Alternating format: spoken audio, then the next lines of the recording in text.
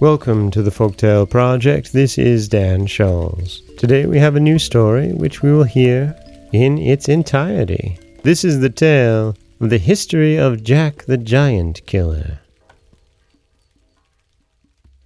In the reign of the famous King Arthur, there lived in Cornwall a lad named Jack, who was a boy of a bold temper and took delight in hearing or reading of conjurers, giants, and fairies, and he used to listen eagerly to the deeds of the knights of King Arthur's Round Table. In those days there lived on St. Michael's Mount off Cornwall a huge giant, 18 feet high and 9 feet round. His fierce and savage looks were the terror of all who beheld him. He dwelt in a gloomy cavern on the top of the mountain, and used to wade over to the mainland in search of prey, when he would throw a half a dozen oxen upon his back and tie 3 times as many sheep and hogs round his waist, and then march back to his own abode. The giant had done this for many years, when Jack resolved to destroy him. Jack took a horn, a shovel, a pickaxe, his armor, and a dark lantern, and one evening he went to the mount.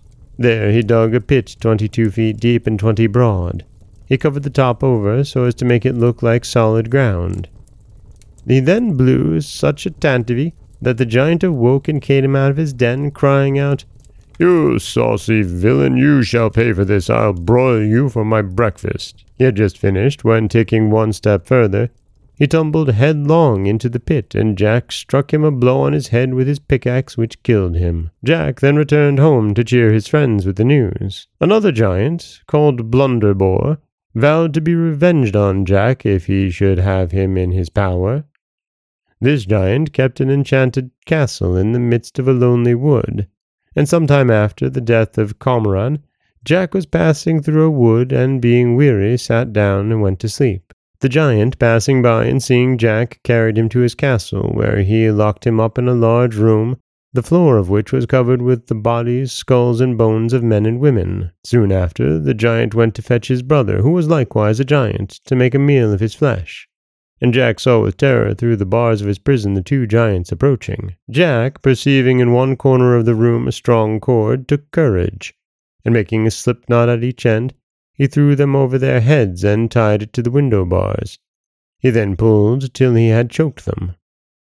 When they were black in the face, he slid down the rope and stabbed them to the heart. Jack next took a bunch of keys from the pocket of Blunderbore and went into the castle again. He made a strict search through all the rooms, and in one of them found 3 ladies tied up by the hair of their heads and almost starved to death. They told him that their husbands had been killed by the giants, who had then condemned them to be starved to death because they would not eat the flesh of their own dead husbands. "Ladies," said Jack, "I have put an end to the monster and his wicked brother, and I give you this castle and all the riches it contains to make some amends for the dreary pains you have felt." He then very politely gave them the keys of the castle, and went further on his journey to Wales. As Jack had but little money, he went on as fast as possible. At length he came to a handsome house. Jack knocked at the door, when there came forth a Welsh giant. Jack said he was a traveller who had lost his way, on which the giant made him welcome and led him into a room where there was a good bed to sleep in. Jack took off his clothes quickly, but though he was weary, he could not go to sleep. Soon after this he heard the giant walking backward and forward in the next room, and saying to himself, "Though here you lodge with me this night, you shall not see the morning light. My club shall dash your brains out quite." "Say so," thought Jack. "Are these your tricks upon travellers?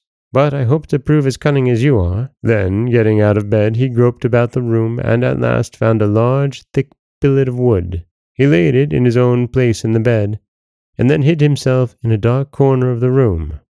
The giant, about midnight, entered the apartment, and with his bludgeon struck a many blows on the bed in the very place where Jack had laid the log, and then he went back to his own room, thinking he had broken all of Jack's bones. Early in the morning, Jack put a bold face upon the matter and walked out into the giant's room to thank him for his lodging.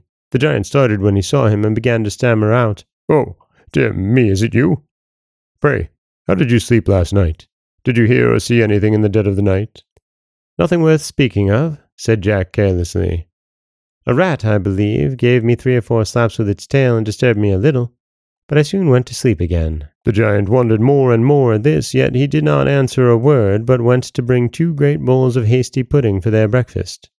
Jack wanted to make the giant believe that he could eat as much as himself, so he contrived to button a leathern bag inside his coat and slipped the hasty pudding into his bag, which he seemed to put into his mouth.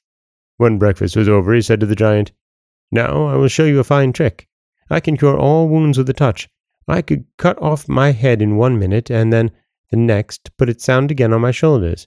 You shall see an example." He then took hold of the knife, ripped open the leathern bag, and all the hasty pudding tumbled out upon the floor. "Odd sputter her nails!" cried the Welsh giant, who was ashamed to be outdone by such a little fellow as Jack. "Who can do that herself?" So he snatched up the knife, plunged it into his own stomach, and in a moment dropped down dead. Jack, having hitherto been successful in all his undertakings, resolved not to be idle in the future. He therefore furnished himself with a horse, a cap of knowledge, a sword of sharpness, shoes of swiftness, and an invisible coat, the better to perform the wonderful enterprises that lay before him. He travelled over high hills, and on the 3rd day he came to a large and spacious forest through which his road lay. Scarcely had he entered the forest when he beheld a monstrous giant dragging along by the hair of their heads a handsome knight and his lady. Jack alighted from his horse, and, tying him to an oak tree, put on his invisible coat, under which he carried his sword of sharpness. When he came up to the giant, he made several strokes at him, but could not reach his body, but wounded his thighs in several places, and at length, putting both hands to his sword and aiming with all his might, he cut off both his legs. Then Jack, setting his foot upon his neck, plunged his sword into the giant's body, when the monster gave a groan and expired. The knight and his lady thanked Jack for their deliverance, and invited him to their house to receive a proper reward for his services.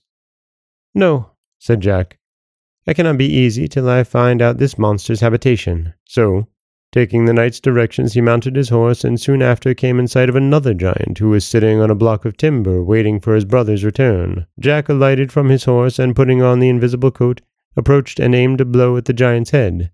But missing his aim, he only cut off his nose. On this the giant seized his club, and laid about him unmercifully. "Nay," said Jack, "if this be the case, I had better dispatch you." So jumping upon the block, he stabbed him in the back, where he dropped down dead. Jack then proceeded on his journey, and travelled over hills and dales, till arriving at the foot of a high mountain, he knocked at the door of a lonely house, when an old man let him in. When Jack was seated, the hermit thus addressed him: "My son, on the top of this mountain is an enchanted castle kept by the giant Galligantus, and a vile magician.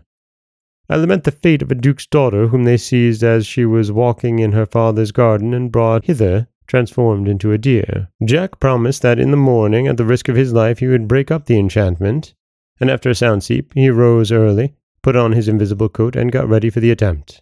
When he had climbed to the top of the mountain, he saw 2 fiery griffins, but passed between them without the greatest fear of danger, for they could not see him because of his invisible coat. On the castle gate, he found a golden trumpet, under which were written these lines: "Whoever can this trumpet blow shall cause the giant's overthrow." As soon as Jack had read this, he seized the trumpet and blew a shrill blast, which made the gates fly open and the very castle itself tremble. The giant and the conjurer now knew that their wicked course was at an end, and they stood biting their thumbs and shaking with fear. Jack, with his sword of sharpness, soon killed the giant, and the magician was then carried away by a whirlwind, and every knight and beautiful lady who had been changed into birds and beasts returned to their proper shapes. The castle vanished away like smoke, and the head of the giant Galligantus was then sent to King Arthur. The knights and ladies rested that night at the old man's hermitage, and next day they set out for the court. Jack then went up to the king and gave his majesty an account of all his fierce battles. Jack's fame had now spread through the whole country, and at the king's desire, the duke gave him his daughter in marriage, to the joy of all his kingdom. After this, the king gave him a large estate, on which he and his lady lived the rest of their days, in joy and contentment. And that is the story of the history of Jack the Giant Killer. And as you can tell, it is all of the Jack stories rolled into one. This is Dan Scholes for the Folktale Project. Don't forget that you can subscribe to the podcast on Apple Podcasts, Spotify, anywhere that you like to get your podcasts. You can follow us on Instagram and Threads at Folktale Project. If you'd like to help support the project, you can head over to patreon.com/folktaleproject. Or you could always just share the stories with someone you love. I do appreciate that. As always, thank you so much for listening.